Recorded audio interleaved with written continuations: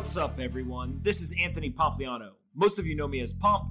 You're listening to the Pomp Podcast, simply the best podcast out there. Let's kick this thing off. Alexander Leishman is the CEO and co-founder of River Financial.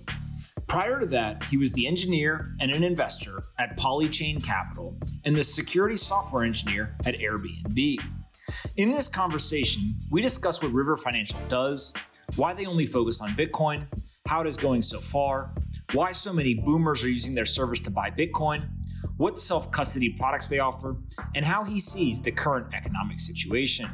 I really enjoyed this conversation, and I hope you do as well.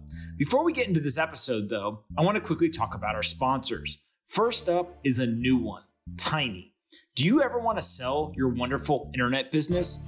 Well, Tiny partners with founders to give them quick, straightforward exits that protect their team and their culture.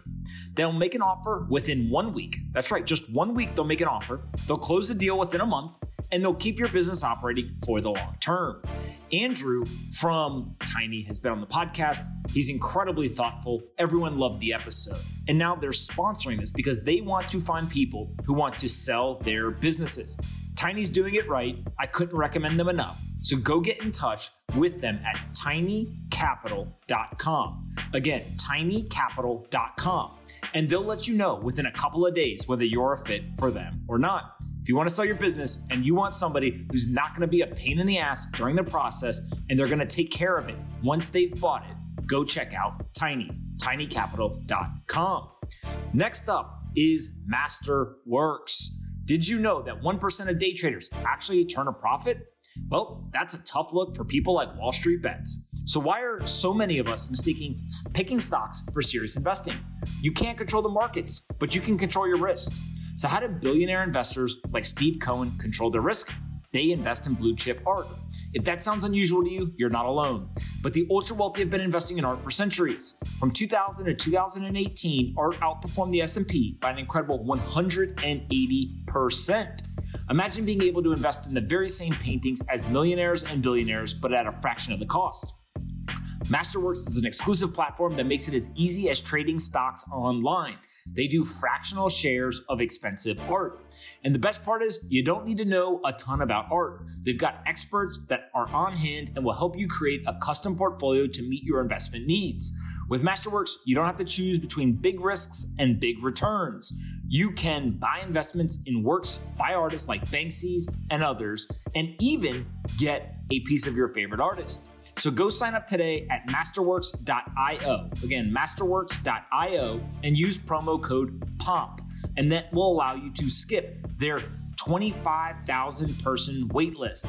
Go to masterworks.io, use promo code POMP, skip their entire waitlist just because you listen to this podcast, and go start owning fractional shares of art today. Lastly, don't forget that I write a daily letter to over 80,000 investors about business, technology, and finance. I break down complex topics into easy to understand language while sharing my personal opinion on various aspects of each industry. You can subscribe at pompletter.com. Pompletter.com. That's it. If you want to sell your business, go check out tinycapital.com. If you want to own fractional shares of expensive art, go to masterworks.io. And if you want the daily letter that I send, go to pompletter.com. Let's get into the episode with Alexander. I hope you guys enjoyed this one. Anthony Pompliano is a partner at Morgan Creek Digital. All opinions expressed by Pomp or his guests on this podcast are solely their opinions and do not reflect the opinions of Morgan Creek Digital or Morgan Creek Capital Management.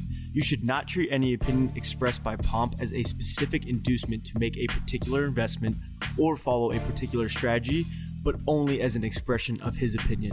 This podcast is for informational purposes only. All right, guys, bang, bang. Super excited to have Alex here. Thanks so much for doing this, man. Thanks for having me, Pomp. Absolutely. So you built one of the most fascinating companies in crypto. You're a Bitcoin-only business, and we'll get to that in a second. But before we kind of jump into River Financial, talk to us a little bit about your background, kind of what you did before you started the company. So I got into Bitcoin because of an interest I had as an undergraduate in university. I studied aerospace engineering at University of Maryland, but was really interested in economics. Eventually, I read a paper called The Denationalization of Money by Friedrich Hayek and got really obsessed with this idea of building a financial institution that offered private money. I thought I would make my own money someday, backed by commodities or something like that.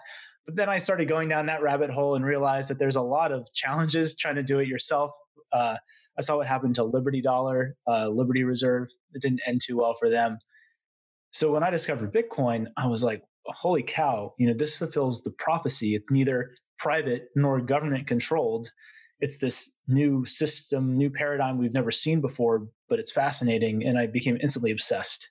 And so I moved to Silicon Valley at the end of 2013 and been out there pretty much ever since, working mostly in the Bitcoin space, and then started River about a year and a half ago. Before that was working. I went to grad school out there. I helped TA the first Bitcoin class at Stanford. I also worked at a investment fund called Polychain Capital, helping them lead some of their Bitcoin investments and also helping them build some of the technical infrastructure to help them manage their assets. And so, yeah, I've had quite a fun time out there. Absolutely. And so when you left Polychain and you decided to go and build River, what was the general impetus for wanting to start a company, and kind of what was that initial idea as to, hey, this is what I'm going to go build? So the initial impetus was kind of the itch I had back as an undergrad to build this financial institution. I had seen a lot of people in the space build exchanges and focus on offering access to multitudes of cryptocurrencies. The big long tail. Coinbase had started with Bitcoin and then expanded very quickly, to supporting as many coins as possible. And I had never seen anyone go down the route of actually focusing only on Bitcoin and building more of a bank-looking institution around it and going deep on Bitcoin and broad across financial services. I felt like the exchange business was really cool, but it's really, I see it as a local maximum. And the global maximum is building a Bitcoin financial institution. And so all these other companies went right and no one went left. And I saw that as a big opportunity. And that's the whole hypothesis behind River. Got it. And so what did you build first, and kind of also talk a little bit about like why Bitcoin only? Yeah. So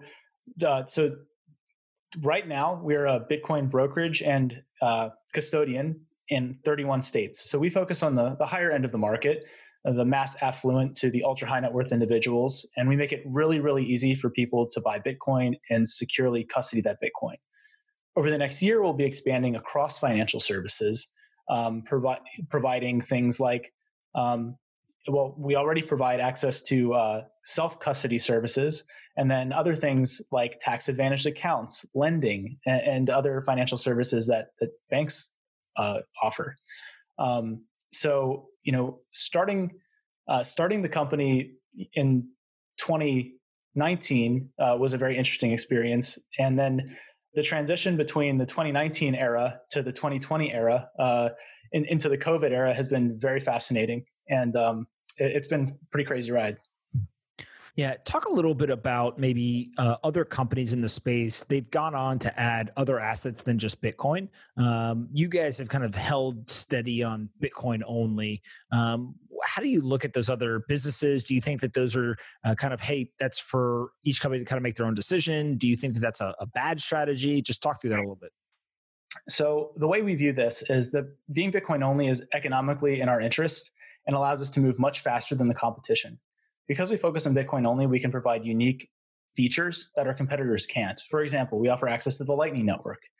We have this cool feature where you can connect a hardware wallet and see all your Bitcoin that you self-custody. And then when you buy Bitcoin in River, you can easily transfer it to your hardware wallet and see all the tax lot information transferred as well. All these little things that we do would be orders of magnitude more complicated to do if we supported multiple cryptocurrencies. Just adding one more cryptocurrency to a product like ours 4 to 10x's the complexity of the systems on the back end that we have. And so we see it as a massive competitive advantage. We see this long tail of assets that these other companies are focused on kind of just providing trading services for as kind of interesting things to, bet on or gamble on. But really, we don't see it as money. We see Bitcoin as money. And so if Bitcoin is the next money of the world, somebody needs to build the next banking services around Bitcoin. And that's why we're focused on Bitcoin, because we don't see any other asset that sits at that level. Additionally, as a business, our goal is do one thing and do it well, right? And why spread ourselves thin across 100 different cryptocurrencies when the vast majority of people only really want Bitcoin? And that's what we rarely get asked by our customers even to support other cryptocurrencies. So that wouldn't really make sense for us. Absolutely. One of the things that you've been able to kind of build out is this white glove service, right? It really makes people feel special. It really kind of seems like, hey, River cares. Talk a little bit about that process and kind of how that came to fruition and how you guys executed. Because I've seen people posting the photos online and it just looks, really cool. Is kind of a short way to say it. So one of the biggest shortcomings we saw from existing cryptocurrency companies before starting River was the client services and the client experience. I knew of people with lots of money on Coinbase who couldn't even get anybody on the phone. Can you imagine, wiring millions of dollars to a financial institution before ever talking to somebody that works there? And yet that's what a lot of these Silicon Valley kind of startups expect people to do. So we saw that one of the biggest barriers preventing people from buying Bitcoin was the fact that there wasn't a company out there that just had really good service. Because Bitcoin is very intimidating.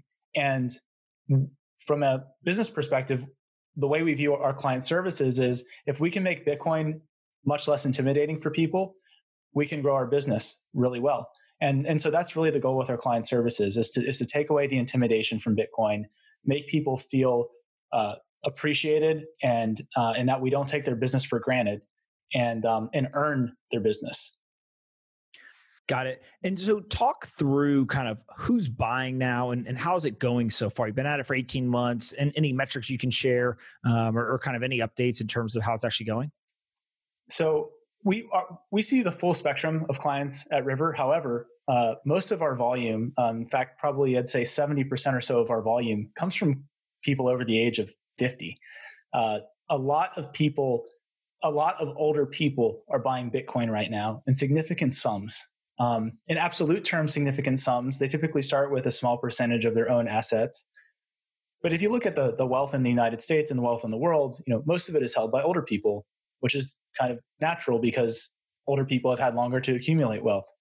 So as COVID and the subsequent social instability and economic uncertainty that has come from that has really been a big catalyst for a lot of these older people deciding to finally buy Bitcoin.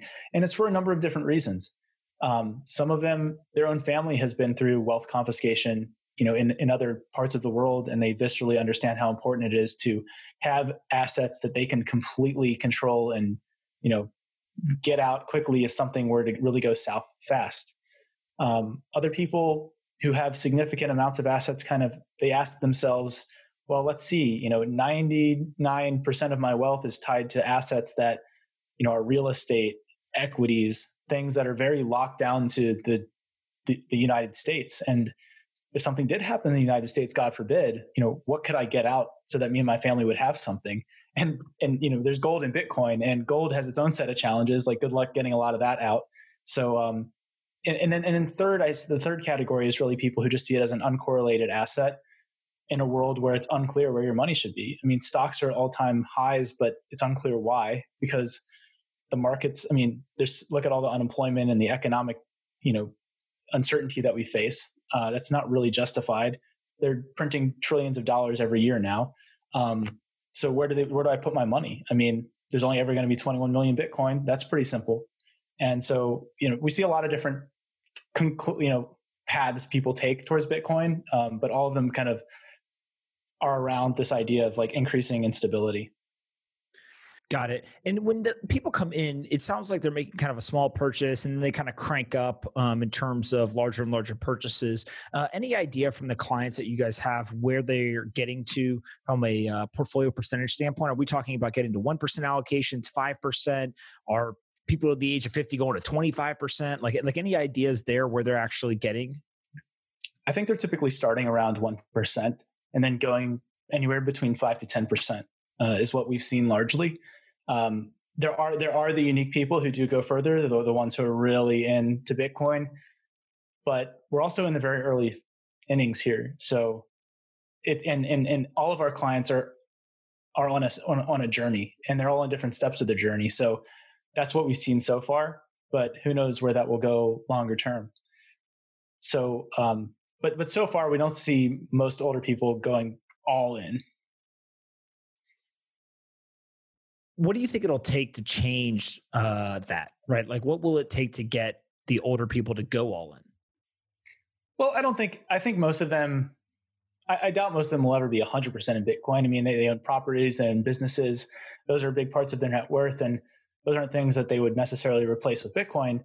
I think really the bigger question is, how will more older people or more people in general get initially exposed to Bitcoin, and why aren't people buying Bitcoin today who otherwise might? If you look at the numbers, about, especially in the older demographic, only about 10% of the people who are interested in buying Bitcoin actually have it. And so an interesting question is like, well, why haven't they bought it? And I think it's just very intimidating. Younger people have internet communities that they have access to ask questions and socialize. If you think about the average older person, they're not on Twitter every day. They're not on Reddit every day. So they have this curiosity in Bitcoin, but none of their friends know anything about it. No one they know knows anything about it. So they're kind of just on their own island. And I think the question is, how do you reach them on that island? And that's what we try and do. And I think that's also, there's a big opportunity for, content creators like yourself to reach these folks, because we've noticed a lot of them, when they find a podcast, they also really love listening to podcasts. Yeah, it makes a lot of sense. And I guess as you guys kind of see these people trickle in, it feels like there's an entire demographic of people who they know they should own Bitcoin. Like they've already decided, yes, this would be a good idea. But the action of going to buy it, it's almost like they've mentally convinced themselves, oh, that's the decision I should make, but they don't execute. Do you see kind of the service-based approach that you guys have taken? Does that break down that barrier? Does that make it easier for people? Or do they kind of look at it as, hey, this is no different than an exchange. It just happens to have a phone number attached that I can call? The human element 100% breaks down the barrier. At the end of the day, everyone, I think, really appreciates human engagement with the business, especially when it's positive, a positive experience. And we see our goal as educating our prospective clients, whether or not they decide to buy Bitcoin or not. We don't give financial advice. We don't tell people you should buy Bitcoin. Our job is to educate people about Bitcoin and make it easy as possible for them to do so if they wanted to buy it. And so I think 100% though, the human element that we add to the experience is the game changer. Got it. You guys also have a self-custody product, from what I understand. Talk a little bit about what you guys are doing on the custody side. So one of the things that is big in the Bitcoin ethos is having the ability to fully control your own wealth. And our motto here at River is we want to be the company that you can trust, but you don't have to trust. So our goal is to make it as easy as possible for our clients to self-custody their own Bitcoin if they ever wanted to. And removing the barriers to self-custody that are there. Right now, it's very challenging to do so. So one of the products we built out was a deep hardware wallet integration with River. So when you set up your River account and you buy Bitcoin, you can actually connect a hardware wallet and pull in all of the information from that hardware wallet into your River account. So you can see all of the coins that you custody yourself and all the coins that River custodies on your behalf. And so then when you buy Bitcoin in River, you can actually transfer over the Bitcoin to your hardware wallet with a click of a button, because we have the ability to generate new addresses for you, to view all your historical transactions, and self-custody those coins yourself without losing any visibility into the tax data and the balance. So if you have a ledger and you have your River at Bitcoin, you have your Bitcoin at River, you can see all of the Bitcoin at once when you log into River, whether you control it or we do. I'm assuming people love that. It's been pretty popular. It's a beta feature. We're still working out some of the little UI things. It's really non-trivial because no one's really done this before.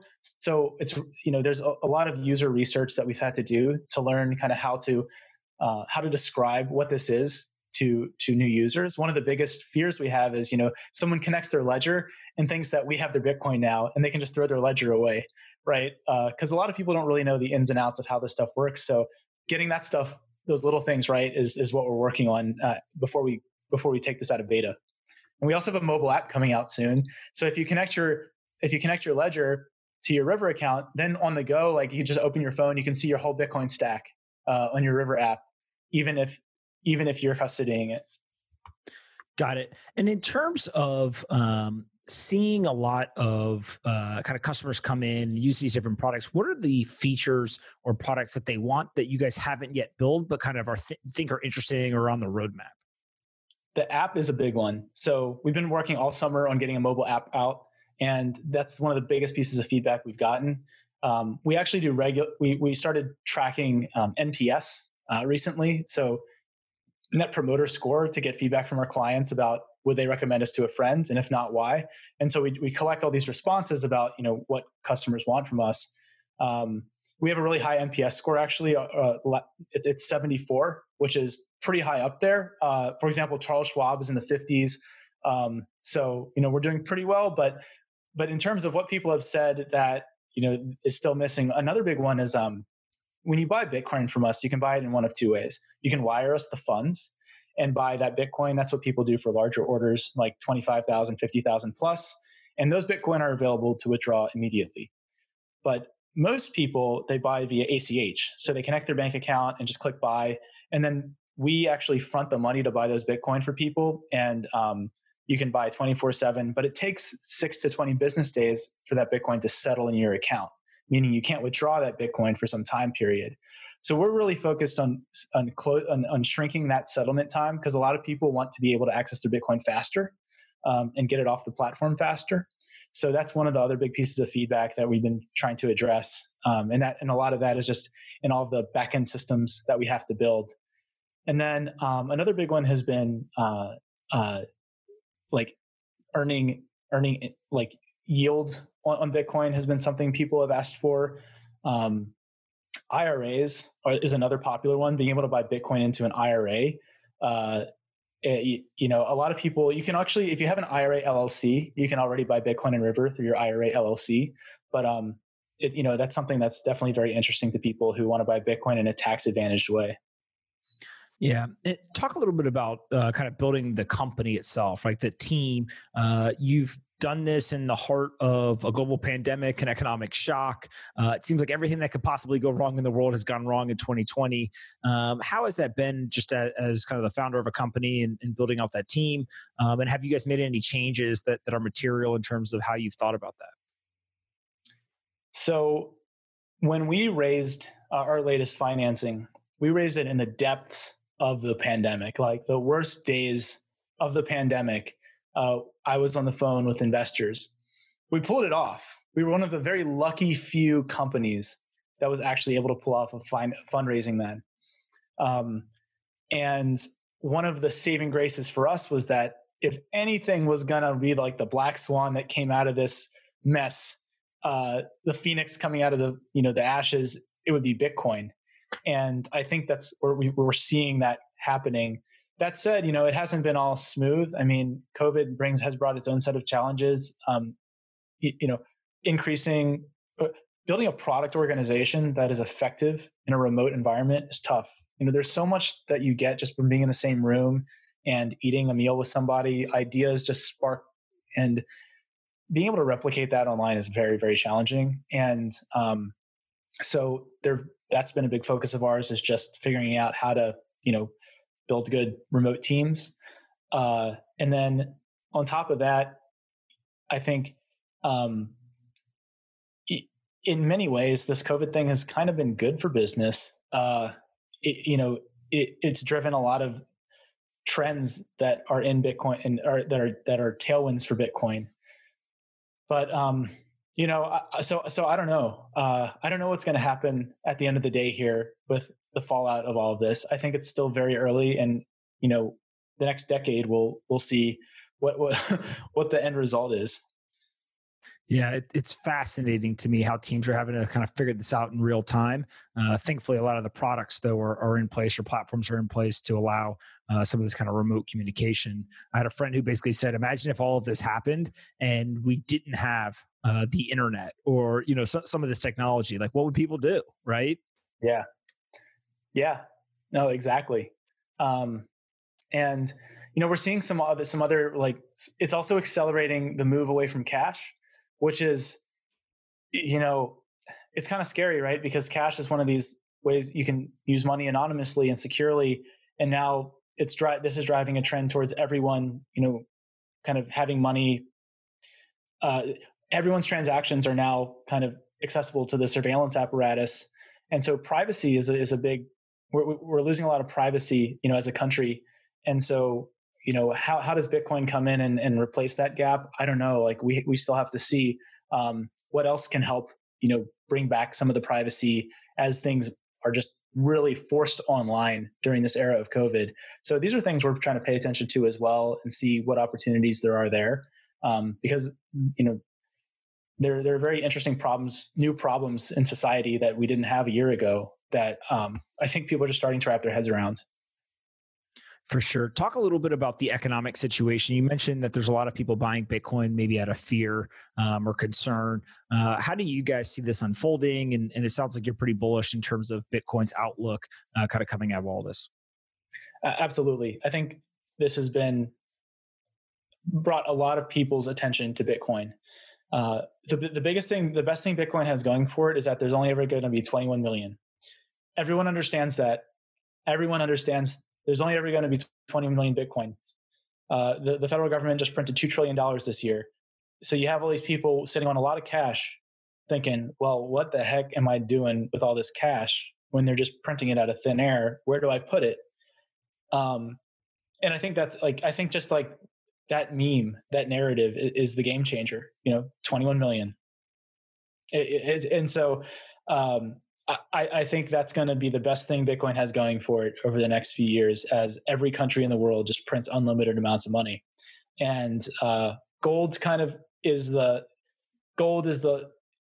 historical, hedge that people use.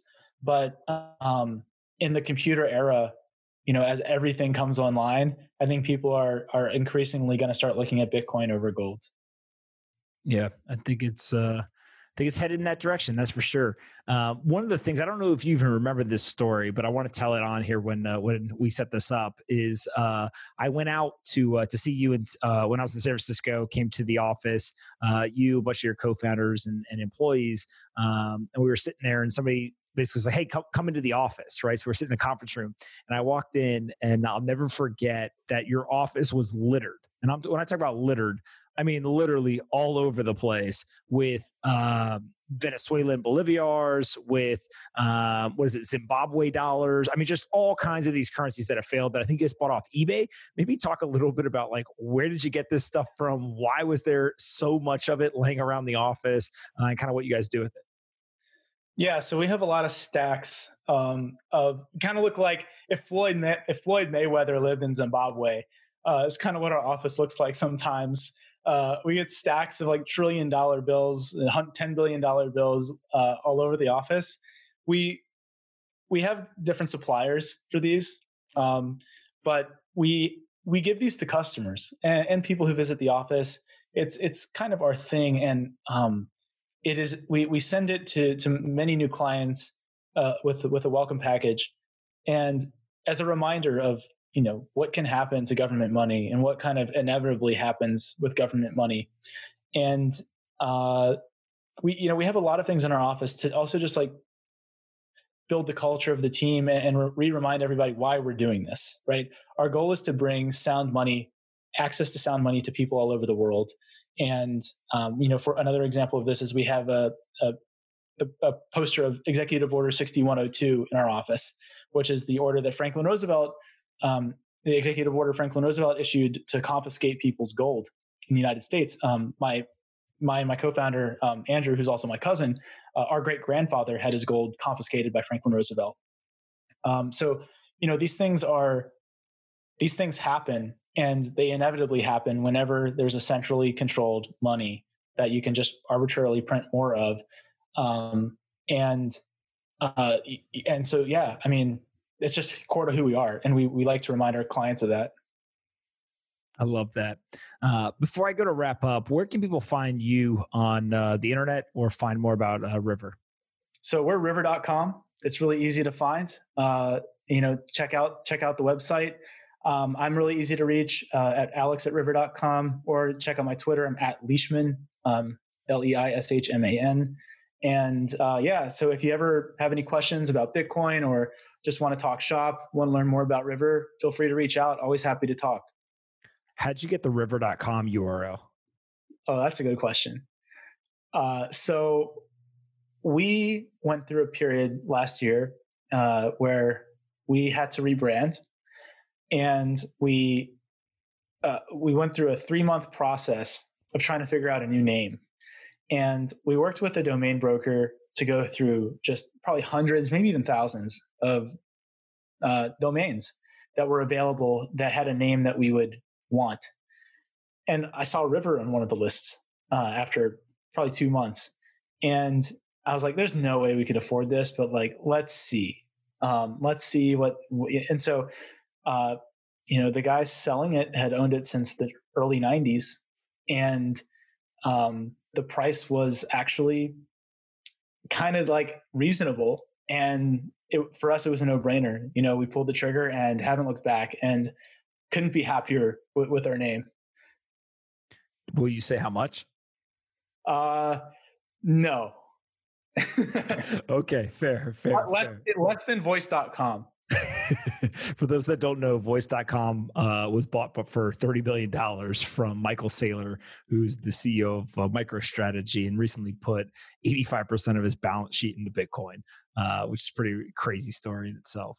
All right, so I'm glad you spent less than $30 million. That's a 0 to 30 million is not a big range at all.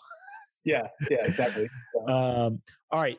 Same 2 questions for everybody. And then you get ask me one to finish up. First one is your favorite book or most important book you've read of all time. The Richest Man in Babylon.